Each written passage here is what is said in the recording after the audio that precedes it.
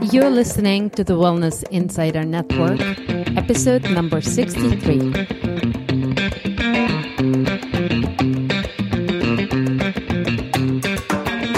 Welcome to the Wellness Insider Network podcast, a place where you discover how to create a balanced, vibrant, and stress-free life with the right food, herbs, and self-care techniques.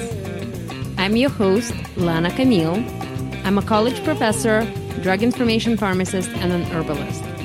Thank you for joining me on this adventure. Let's get the show started.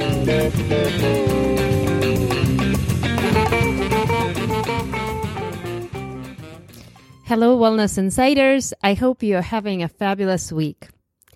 You hear a lot about resilience and restoration in our bodies these days, but do you know how to do this in your own life? What are some of the important questions to ask when you're trying to rebuild your health or to protect yourself from the future chronic illnesses?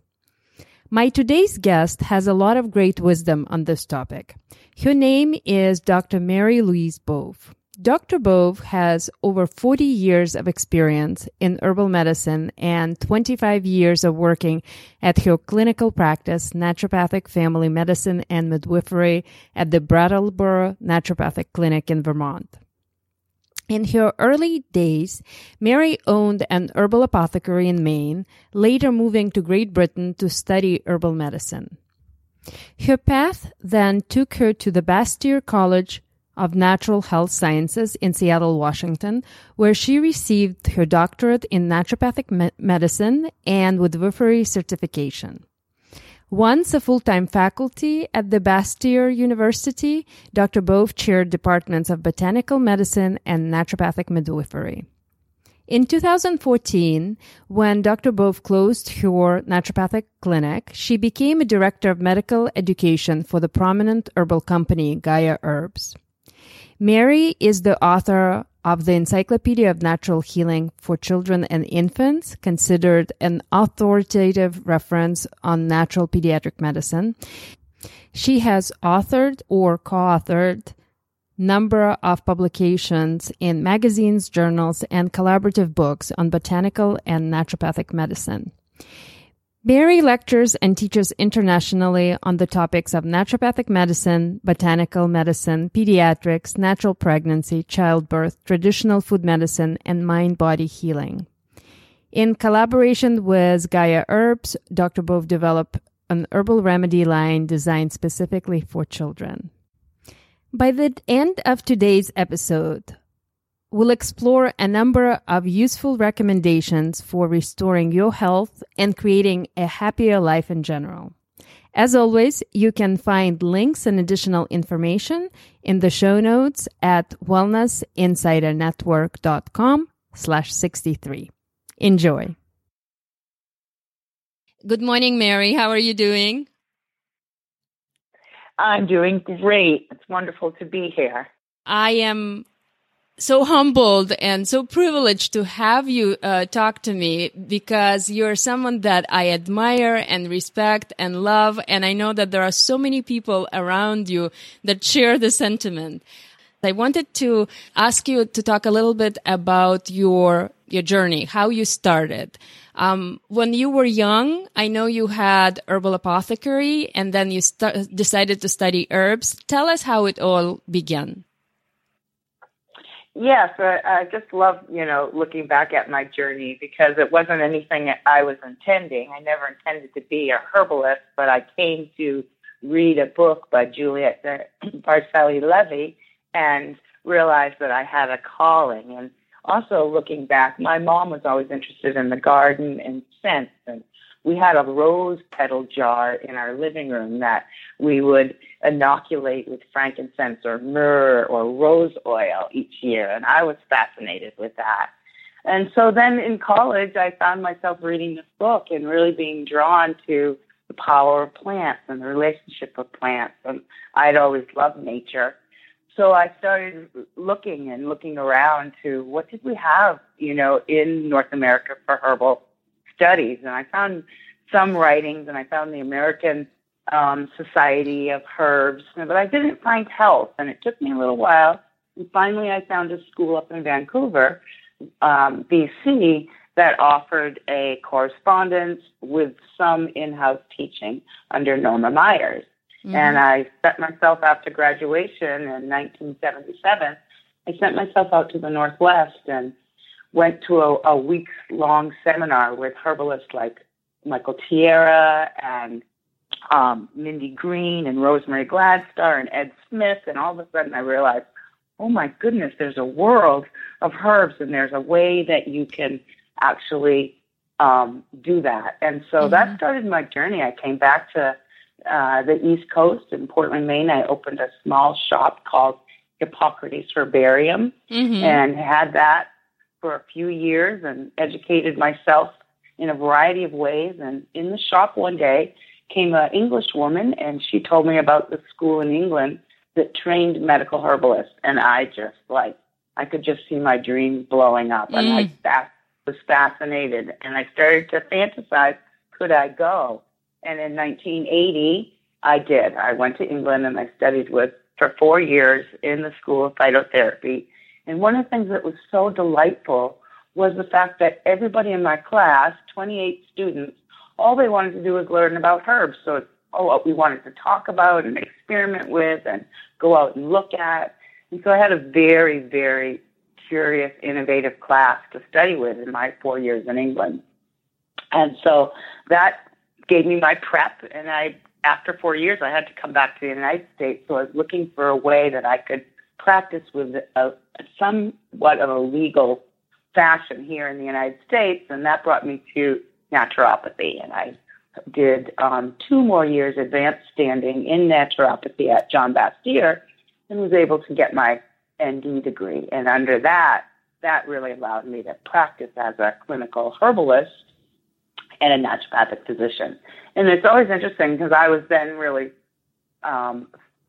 clear that I wanted to be a medical herbalist, and along my naturopathic education, I stumbled on the fact that I also wanted to be a home birth midwife. And it's a wonderful blending to blend herbs with midwifery, and midwives have used herbs in a particular way for thousands of years, and so it was really a good match for me. And I had home birth myself in England and had troubles where I was challenged and needed to use plants during pregnancy and postpartum, and really felt like that would be an asset to women if I could start to work in that area as well. And so that brought me to clinical practice. I had a clinical practice in Seattle, did birthing, and worked at a birth center. And in 1993, bought a small practice in Brattleboro, Vermont. And I was very much wanting to come back to the East Coast. And I bought this practice, and it was like August 16th, 1993. I pulled in there and started my clinical practice. And there I worked for 25 years doing general family medicine and home birthing. And my primary modality was herbs. And it was really great. It was so inspiring to see them come alive and to start to take what you've learned in books and see, this is working, or no, it isn't, or maybe I need to tweak it, or there's a certain application if it's an acute illness versus a more chronic problem. And it just really helped me see some of the subtleties and the nuances that you can use in the art of working with herbs. And that was, to me, that really was when my learning started, when I could see how they interfaced with people, and not just in physiological ways, but also in that energetic way and a spiritual way. So I really feel that plants give that opportunity to human beings to help us feel comfortable, to, improve our energy, to improve our physiology, and to help us, on a more etherical level. That's fascinating. So there are so many different things that you have done. And so what I wanted to ask you is how all these things affected or helped you to develop a philosophy of what good medicine is. Yes, that is a really, really big question. And I think it, is a question that can't, over time, it does develop. You begin to see And I think one of the hard lessons for me is that good medicine doesn't necessarily mean that you're curing or resolving disease. Mm-hmm. Good medicine is about, how you assist the person through their challenges and their quality of life and helping them to make those decisions. And so it means that you have to kind of step aside from some of your own personal choices. That, for instance, maybe good medicine for a 16-year-old teenage girl who's just becoming sexually active is to tell her she needs to be on oral birth control because she doesn't have the responsibility and the behaviors to commit to using a barrier. And that, even though as a doctor, I prefer not to use an oral birth control, but for this client, it's good medicine. And Mm-hmm. checking in with them each year after that to see, is this still the best way for them to be choosing their birth control? And it may shift as they mature.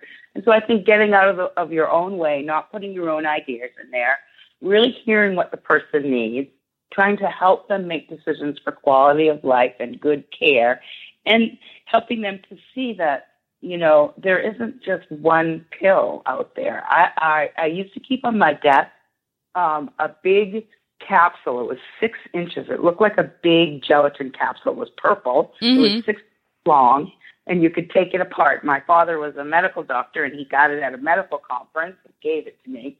And I used to keep it on my desk. And when my clients would come in, and you could tell that they were really in that space where they're just looking for the magic pill, just give it to me, I would take that out and I would give it to them. And I'd say, here you go, put whatever you want in there for your magic pill. Mm-hmm. You make your magic pill. And I think that's part of the skill as the physician, is to help the patient recognize that they have a lot of their healing information. You just need to access it.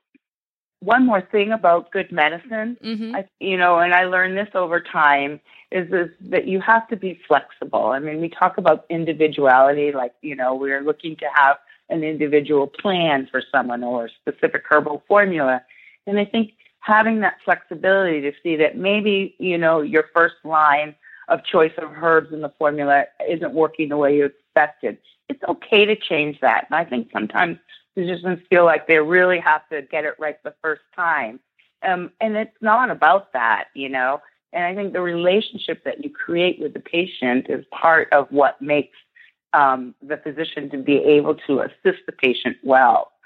So I do think it's important to be flexible, and it's important to be kind to yourself as the physician, because it's a lot of responsibility. And yet at the same time, when you see someone start to flourish in their health and work on their goals and see them attain them in their life, it is exhilarating.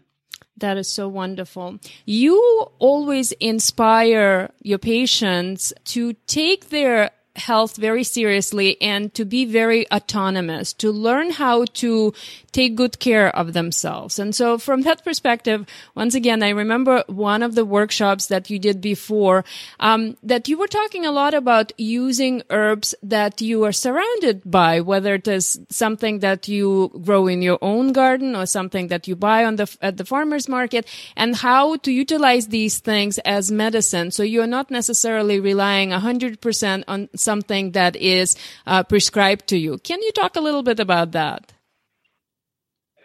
Yes, and that's kind of my belief that health is about every single day, and we go out and use our body every single day, and, to breathe and to walk and to do what we do in our 24-hour day.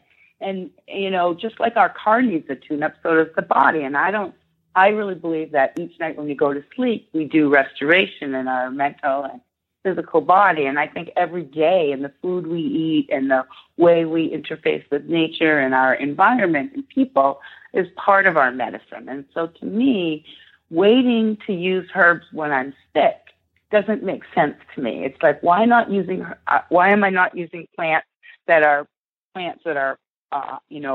very well suited for daily use? So they should be in my herbal salads.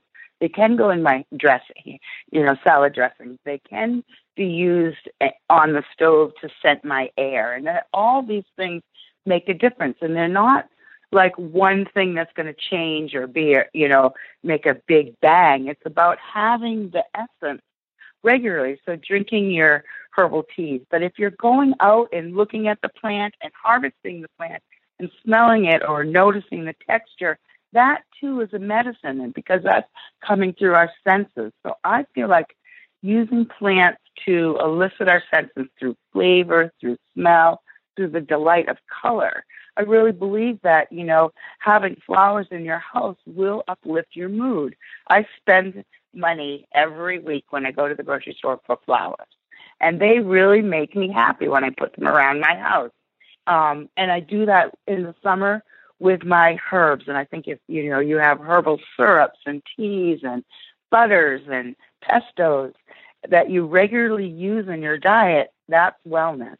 And so to me, I always have felt that you should walk your talk. And so it's like not about me standing up in front and giving a workshop and saying, use herbs in all these ways, but not doing it myself. And so I really felt like it was important for me to do this, that's the life I was choosing. And when I talk about it to people, to really come from that essence of, yes, you can do this. And when I look back at it, I'm 64 years old this year. When I look back at it, I've made my livelihood from herbs since I was 21 years old. That's been my main, whether it's teaching or having a clinic or writing about it, but herbs have been that. And it's because they've been in my bathroom and in my kitchen and out in my garden for many years. And as a young doctor going to naturopathic school, I really felt it was important that to prescribe a herb to someone, I should know what that's like. Mm-hmm. And when I got to naturopathic school, one thing that happened was that I went into the herbal dispensary and worked a shift with the clinicians. And there was a fourth-year clinician who was very well known, and she was quite up at the top of her class. And she came in and she asked for 10 mils of Xanthoxylin prickly ash. And I thought to myself, my hairs went up. And I thought, what is she going to do with 10 mils in a clinical room with a patient? So I asked, what are you doing with 10 mils of Xanthoxylin? And she said, I'm going to do a bitter challenge test, which meant she was going to give the patient 10 mils of Xanthoxylin in one dose and then measure her pH in her stomach. And I thought, you got to be kidding. 10 mils of Xanthoxylin is going to send that patient to the floor. So I told her, no, I won't prescribe this. I won't let this be dispensed out of the pharmacy until you come in here and try it yourself. And lo and behold, she did. And she was, a fairly good-sized woman, and she hit the floor, and she was spitting and gagging, and her eyes were watering for a good 5 or 10 minutes. And she got exactly what I meant and to go out and give that to the patient. We would have had an issue if that had been. And so, again, that's just a good story that tells us, know what you're giving, taste it, know the effects of it. Don't give something that you're not familiar with. And if you're using plants on a regular basis in your life, you're going to be familiar with lots of plants.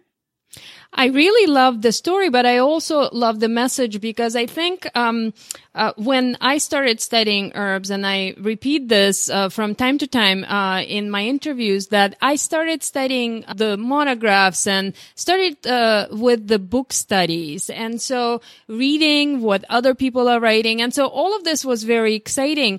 But you are so right. Until you start trying and until you start tasting, you really don't know what you're dealing with. And so yesterday I began a new semester, and so I teach one of the classes for pharmacy students. One of their assignment throughout the entire semester is going to purchase some herbs from an herbal distributor, and so they are going to do these exercises where they're making a tea, or they're making a syrup, or they're making an oil, or they're making different things. And I think until I started using this exercise with my students, they were absolutely panically afraid afraid of herbs because everything that you see in the media is like, oh, there are interactions or there are, what is the safety profile? But until you start thinking, okay, you're just drinking a chamomile tea or you're drinking a peppermint tea, or some of these things have been with us for centuries. And then once again, the story that you told us with the prickly ash, that if you are taking a lot more of it, you really need to know how it's going to affect the body. So thank you. Thank you for sharing this. Mm-hmm. And I think that's a great point about the students, getting them to do some hands-on with the herbs, because I think a lot of times from books, because we dissect, the plant down to its chemical compounds, we often, assume that it's going to have that same kind of velocity in the way that it works. And then we recognize, having peppermint tea is so different than having peppermint oil in a capsule. And I think recognizing there are plant-friendly ways. And one of the things that I really love that's happening with science right now is that science is looking at traditional ways. So we're beginning to see, for instance, that the aroma of mint and lemon balm help dementive clients get better sleep when sprayed on their linens at night. Now, that's not even taking it internally, but it's a great way. And many, many people who are kind of skeptical or aren't, comfortable with using herbs would start with a linen spray, and they may notice, my sleep is better. And then that might open the door, and they'll say, wow, there are ways I can use these plants in my life. Oh, I love that. Thank you. And I always love and enjoy the fact that you bring science and you make it so much easier for our students to actually to incorporate on a daily basis, seeing how these different botanicals and these different plants can be used, and that science indeed does support this. Something that you have mentioned a little while ago is that every night when we go to sleep, we regenerate or we restore or we fix our body in one way or another. I know that all your teachings talk about how important it is to get a good night's sleep. But I wanted to talk to you a little bit more about this restoration. We live in a very busy society, and so a lot of us experience symptoms of being overwhelmed and tired and exhausted. And I wanted to ask your thoughts on this. Are there stories that you can share with us, whether from your patients or any other ones, that bring this idea of paying more attention to your body and paying more attention to how to restore it, that it's an important story for us to hear and to really try to work with? It is. It so is. And I think for me, starting in clinical practice and naturopathic medicine in the early 90s and coming through the 90s and 2000s, in that time, we started seeing more information about the effects of stress in physiology and in health and what that meant. And all of a sudden, that was a conversation that needed to happen with patients. It was not a conversation that was typically in the medical room. And so you begin to talk about restoration and resilience and how people understand how, by skipping meals or not getting enough sleep, that actually will create a physiological response in the body, whether it disrupts metabolism in the thyroid gland or the endocrine system or the glucose regulation. We know that that's a fact now. And I think it's taken people, particularly people who are educated on, there's a one cause for illness and one pill to change it, to get that idea that it's a bigger piece and that we contribute to health and that we can actually be down the path towards chronic disease at age 50, but we're starting that in our 30s. So a lot of times women who have bone challenges, those bone challenges start in their 30s, but they don't have signs that they have osteopenia until they're in their 50s. And yet that understanding of that effect. And I think for me, I watched that. I would often see people who are, overstressed, doing too much, burning the candle at both ends. And I could see that it was contributing to their health picture, but I didn't have the words or the tools to be able to make the connections for people, but I could see it in my intuitive self. And so talking to people about all of the things that contribute to that kind of wellness plate that is their day to day. And then it eats and it builds up. And so we see people, finding that those stressful times, tend to create patterns. And so what happens is that we get in that wheel of life and we think, okay, well, I won't eat meat and that will be a healthy thing and then that will be okay, but we don't necessarily get enough sleep, or we don't necessarily get outside, or we don't necessarily, remove toxic exposures. And so I think looking at all of those, and for me, in working with my patients, I began to see why all of those things were connected and how it would be so important for that underlying energy to change in order for healing to take place. And a good example would be women who would come with fertility issues. And I would find that, often there's, things were pretty good in their hormones, in their sex hormones, but we would see issues in their adrenal hormones that were interfering with their estrogen and progesterones. And it was like then having to talk about how do we manage stress to change the endocrine picture to then support fertility. And many of the times those women would be like, but I eat a good diet and I do this and I do that. And it'd be like, yes, you do. And those things are great. And we have to look at how do we restore. And sleep is part of a restoration process. And sleep at night, that night circadian cycle, the day-night cycle, which is something that we don't honor as much because we have artificial lighting. So a lot of people are, up until midnight with under artificial lighting, and they don't get the natural cycles that tell us to wind down. And part of that is restoring. And if every day we can restore back to neutral, it's a better place to start from than starting from a place where we're already wound up and stressed. And it does. It eats into our fertility. It eats into inflammation and how chronic disease, our energy, how we think.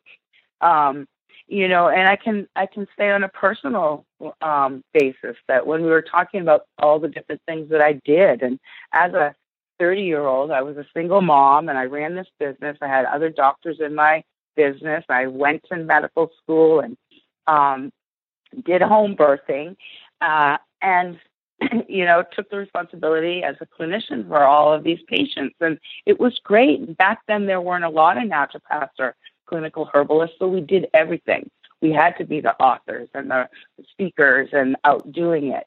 And yet that caught up to me. And after about 25 years of that, it caught up to me, and I began to see. I thought having Tuesdays off, working a 4-day week, getting out in the woods each week, I thought all those things, doing my yoga, all those things were keeping me healthy.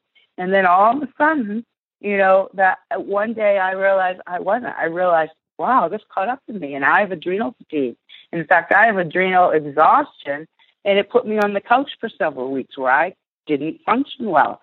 And how things I noticed was, wow, you've gone for several years on 5 hours of sleep.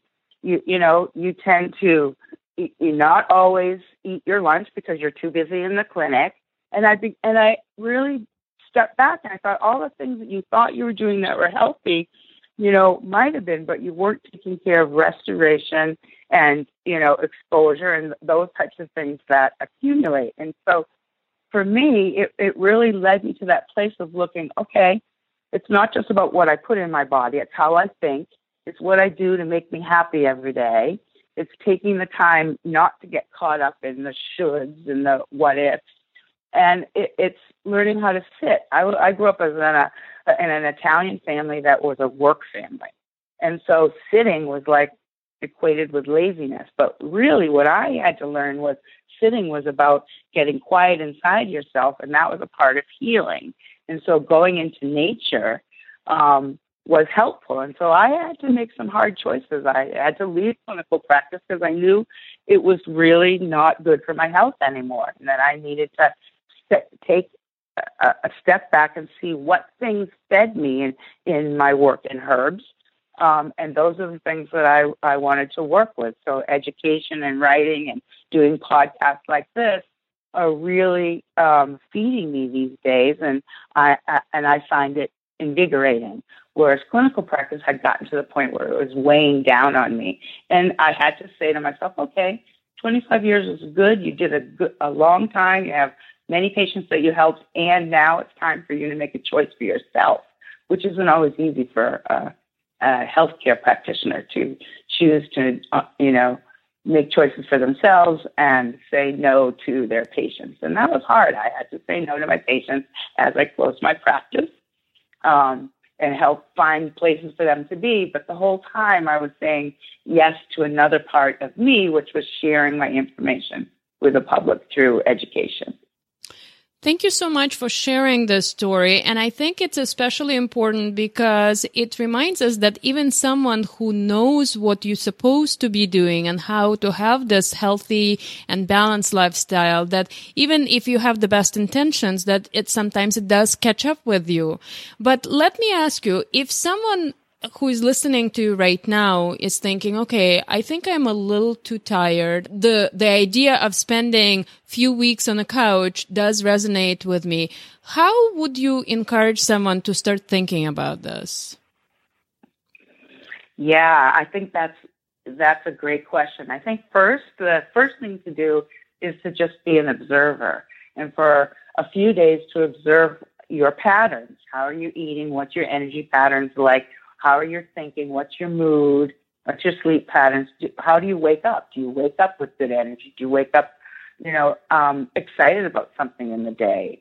So I would say be the observer for a few days and watch, your life patterns in that way. And then start to look at, okay, I'm going to choose 3 of those things. I'm going to choose to eat 3 meals daily, to, get 7 or 8 hours of sleep, and to get out into nature with a walk or something for 30 minutes every day. So start with things that are attainable that you can do, and that once you've done that for a week or 2, they're kind of in your fabric a little bit more, and it gives you more energy to look at other things, which might be, taking a food out or trying a new food, or maybe looking at an adaptogen plant. Maybe you'll say, well, I'd like to use holy basil or ashwagandha as an adaptogen plant that helps to protect me from the effects of stress, because I can see I have stress in my life and it's starting to get under my skin because my energy is compromised. So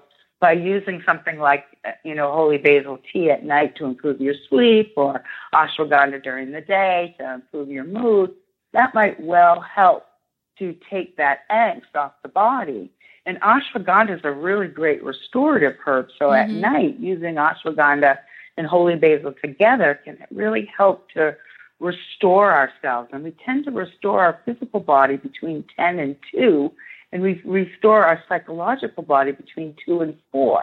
So it's really important we're asleep-like and ready to do that, not going to bed at midnight in the middle of a time when we should already be in that process. So I do encourage, people to find regular bedtime, and start that way. And then also not to be isolated. So I think getting out in community or reaching to friends or family, that too will help us in times of stress, because they can help us see, oh, gee, you haven't gone and done this activity for 3 weeks. Are you stressed out? You can help us in kind of mirroring some things that we're not seeing about ourselves. Because as you said, we can have the best intentions, but it's easy to get caught up in a routine. So these are so important. Thank you. And I think that the reminder of that there are these time increments from 10 to 2 and 2 to 4, hearing them is very important. And I have to admit that sometimes I have trouble getting to bed early enough as well. You have to get into a habit of doing something like this in order for it to feel comfortable and to feel good. The fact that sometimes people cannot get to bed early enough is connected with technology, and you mentioned this earlier.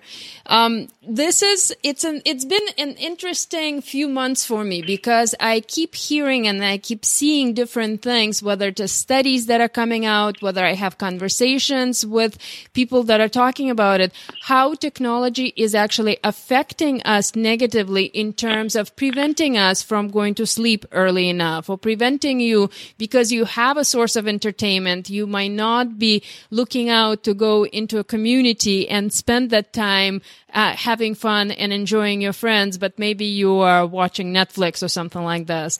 What are your thoughts on this?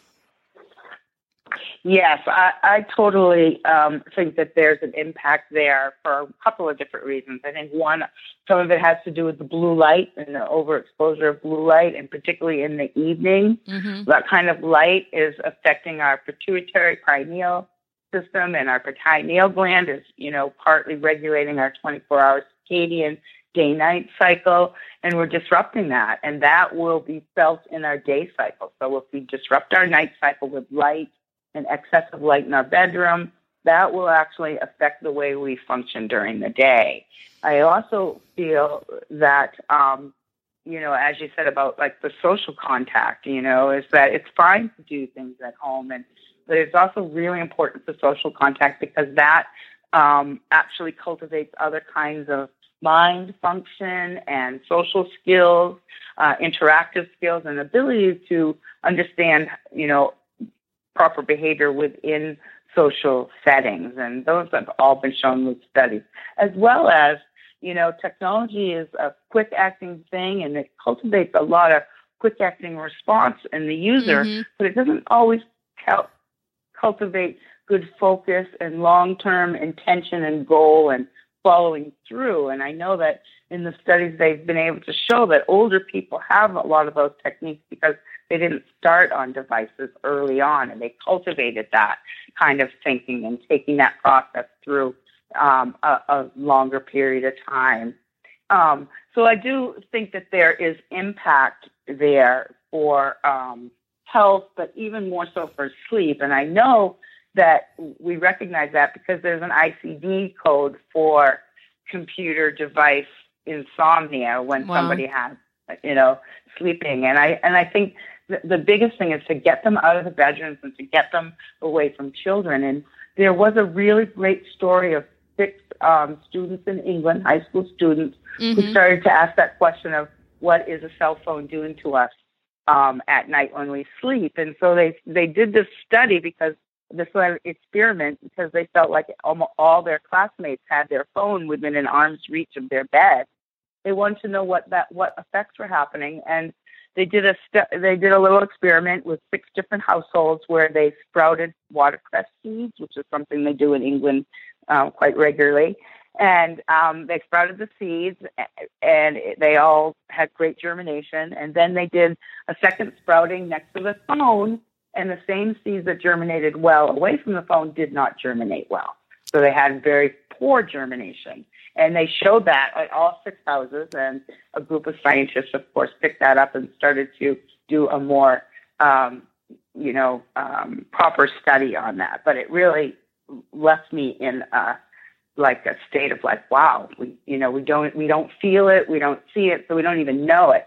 And what's really interesting is my son just sent me an article about how they restrict the use of cell phones for children who have had surgeries and cancers during cancer treatment because it interferes with the healing of the body. So they restrict it in the first 24 hours post the surgery. This is really fascinating. It's hard to wrap your mind around it a little bit because they are just so much part of the society and part of the culture. And so how do you remove some of these? So you mentioned that remove it from your bedroom. Do not let children to use them as consistently or as much, I guess. Anything else that you can think of? Yeah. And I think, being able to turn it off sometimes. And I tell women, don't put it in your pocket, and men too, don't put it in your pocket in the front around your genital areas. It does interfere with fertility, both for men and women. Get it away from the pelvis area and use an earbud if you can. What's also interesting is I think sometimes we forget to think about how other kinds of mammals might be affected, but they have shown that cell phone frequencies disrupt a number of behavioral aspects for animals, mammals.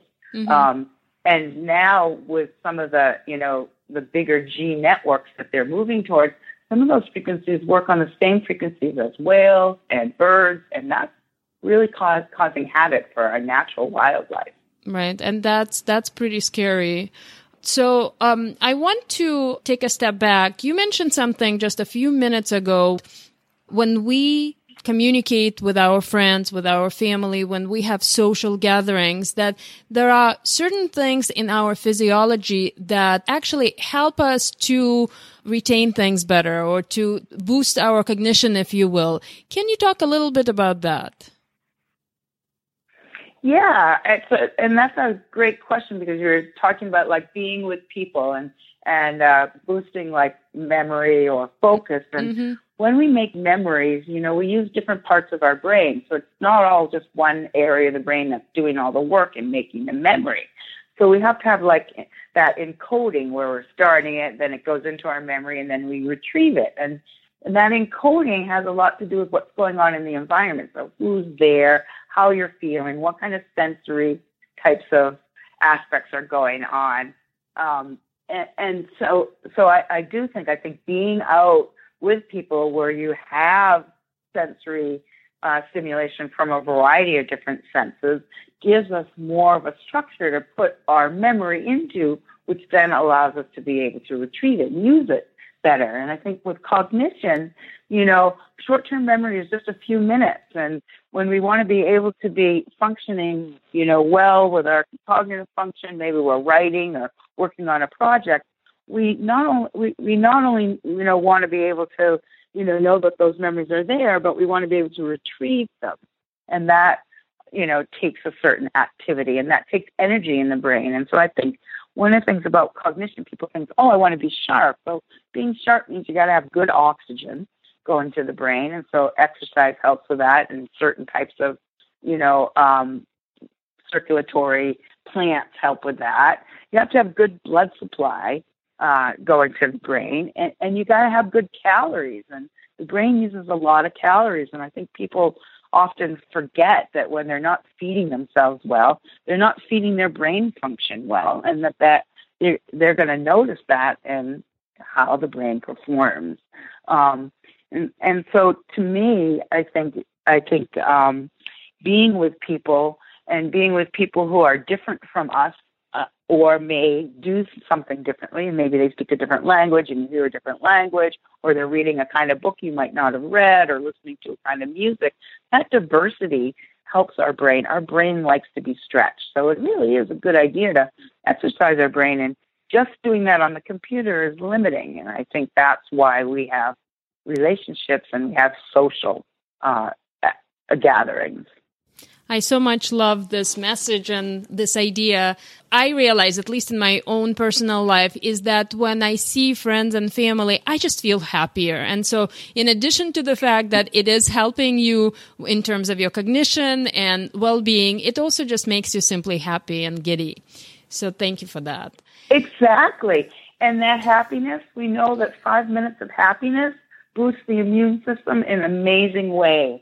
And so it's like, I think when you see another face smiling, you smile. And that actually is an internal, kind of ray of wellness that you give yourself. That is wonderful. Thank you.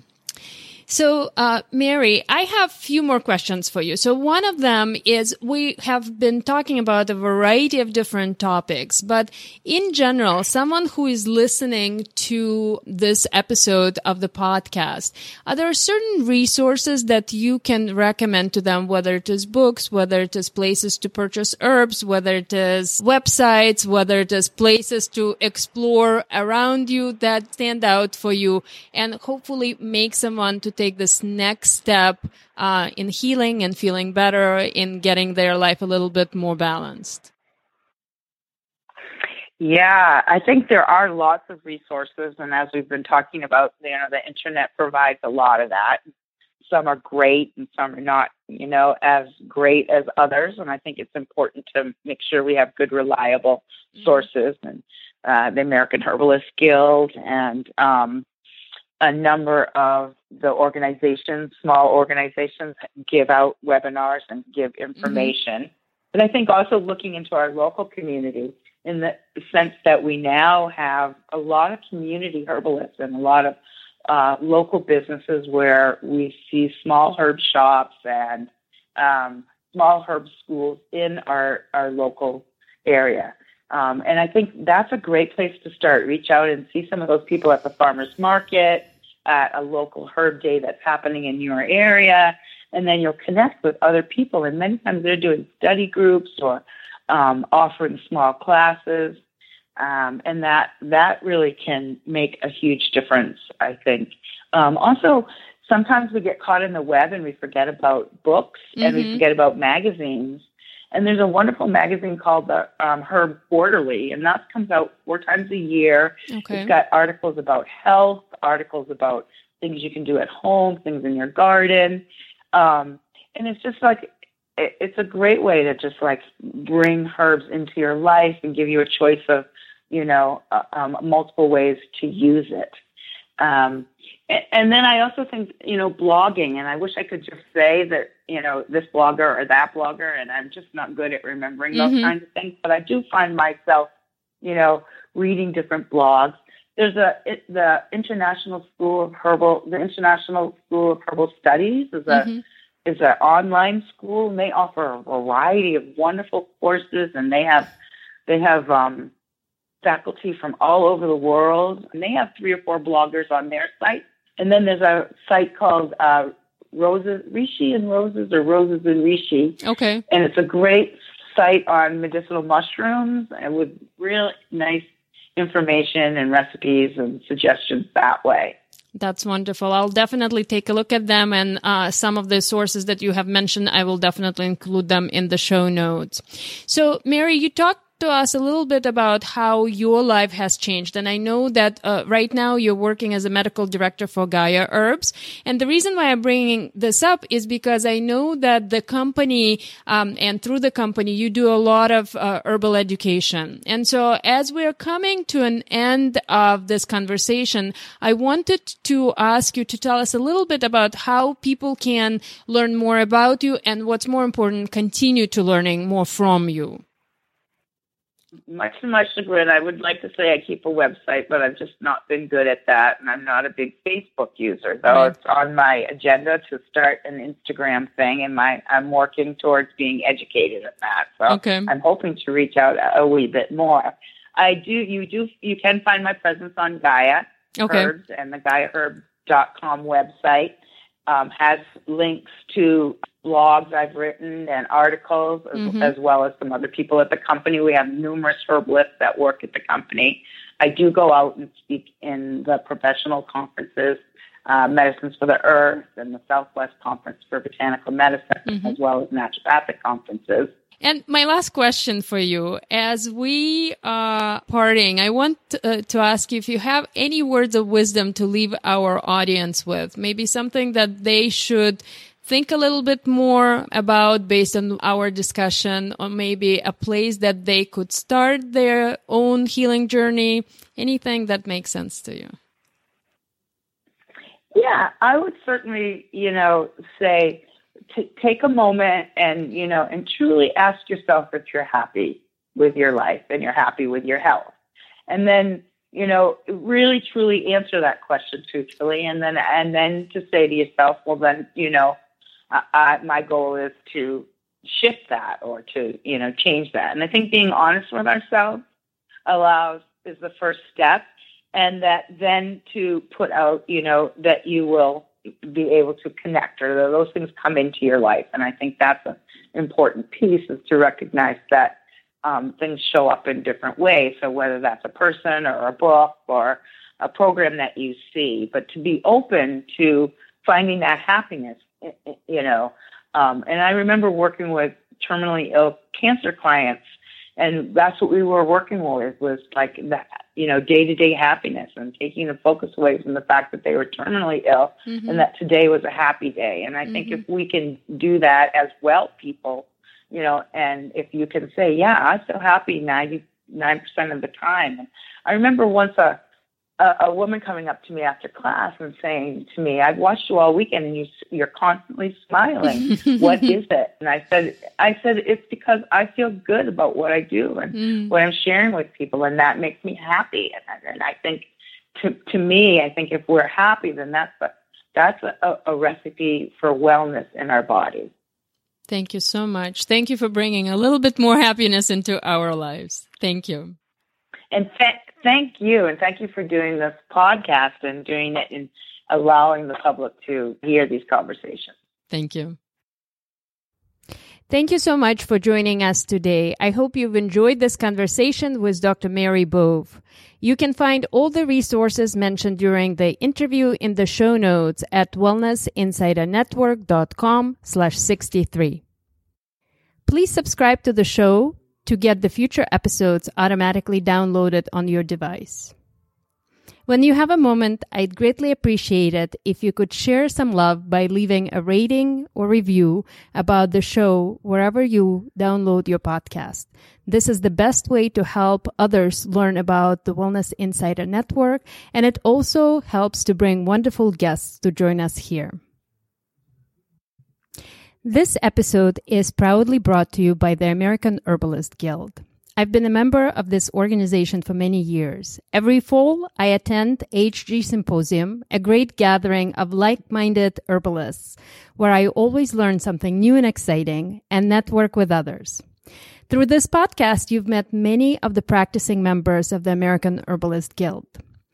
Professional members of this organization are recognized practitioners who have demonstrated to their peers their knowledge and expertise in the field of herbal medicine.